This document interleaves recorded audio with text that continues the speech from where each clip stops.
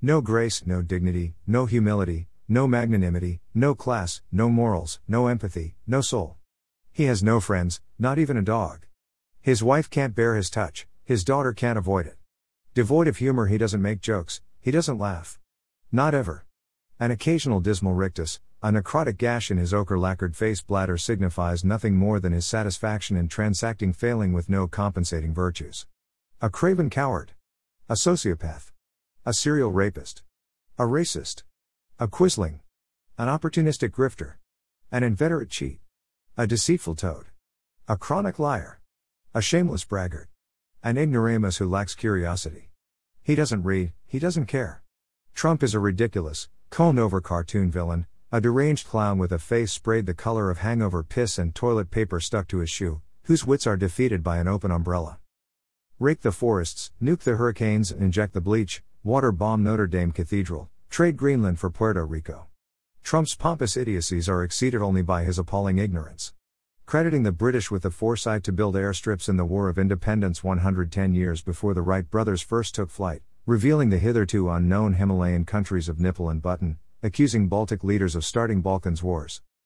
This clueless buffoon brags that he was able to keep the crayon inside the lines on his dementia test.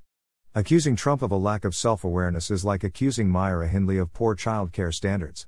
The grand foobar of dysfunction, the maestro of petty vindictiveness, of malice and resentful belligerence is testing coup options, yet America flatters itself as being the world's greatest democracy, much to the bemusement of observers here in Oz. It's beyond our imagining that we'd ever have a bloated braggart, a liar, a hypocrite, a lazy shirker, a crony stacking blame shifter at the helm, filtering Murdoch's kidney stones through his teeth while monetizing a pandemic for the benefit of rich mates. Oh. What?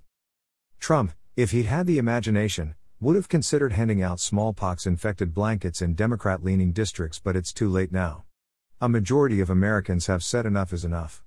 After 4 years of what the fuck has he done now? 46,123 tweets and 20,000 documented lies while in office to 9th of July 2020 he's been reduced to pathetic whimperings from his puckered sphincter pout, playing his invisible accordion to an audience of gormless dullards, fellow hucksters and his retinue of fawning toadies, thralls, invertebrate lickspittles and hangers-on whose fealty is demanded but never reciprocated, and who had neither the self-respect nor the courage to call out the capture of the U.S. by an amoral, moronic lunatic. We cannot know what tipped the scales against Trump. No lie has been too outrageous. Bragging about sexual assault was just locker room talk. 5 bankruptcies are apparently indicative of an astute businessman. Stealing from a children's cancer charity is fake news. Being laughed at by foreign leaders may, because y'all America.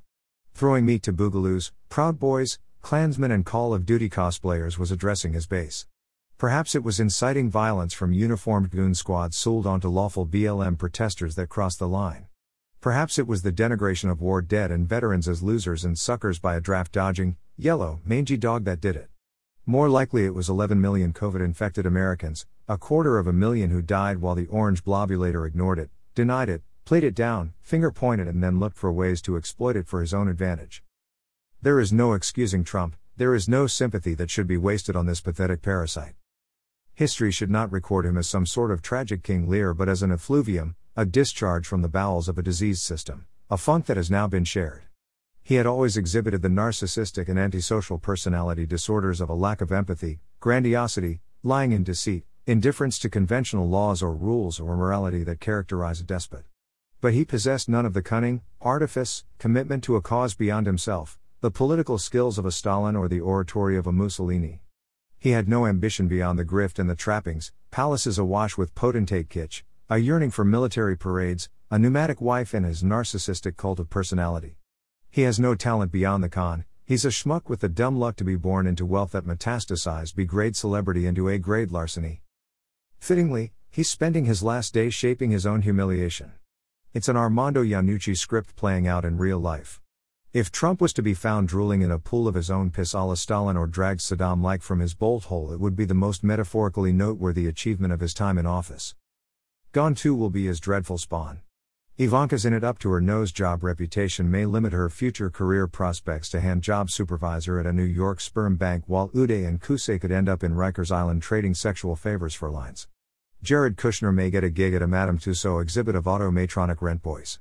Melania, no doubt, would enjoy the embrace of a Justin Trudeau lookalike cabana boy, chuckling at the thought that Trump has only Rudy Giuliani left to go through the prenup looking for loopholes. The end of America's nightmare is near. However it plays out over the next 2 months, Trump is finished. The irrelevant man. A loser.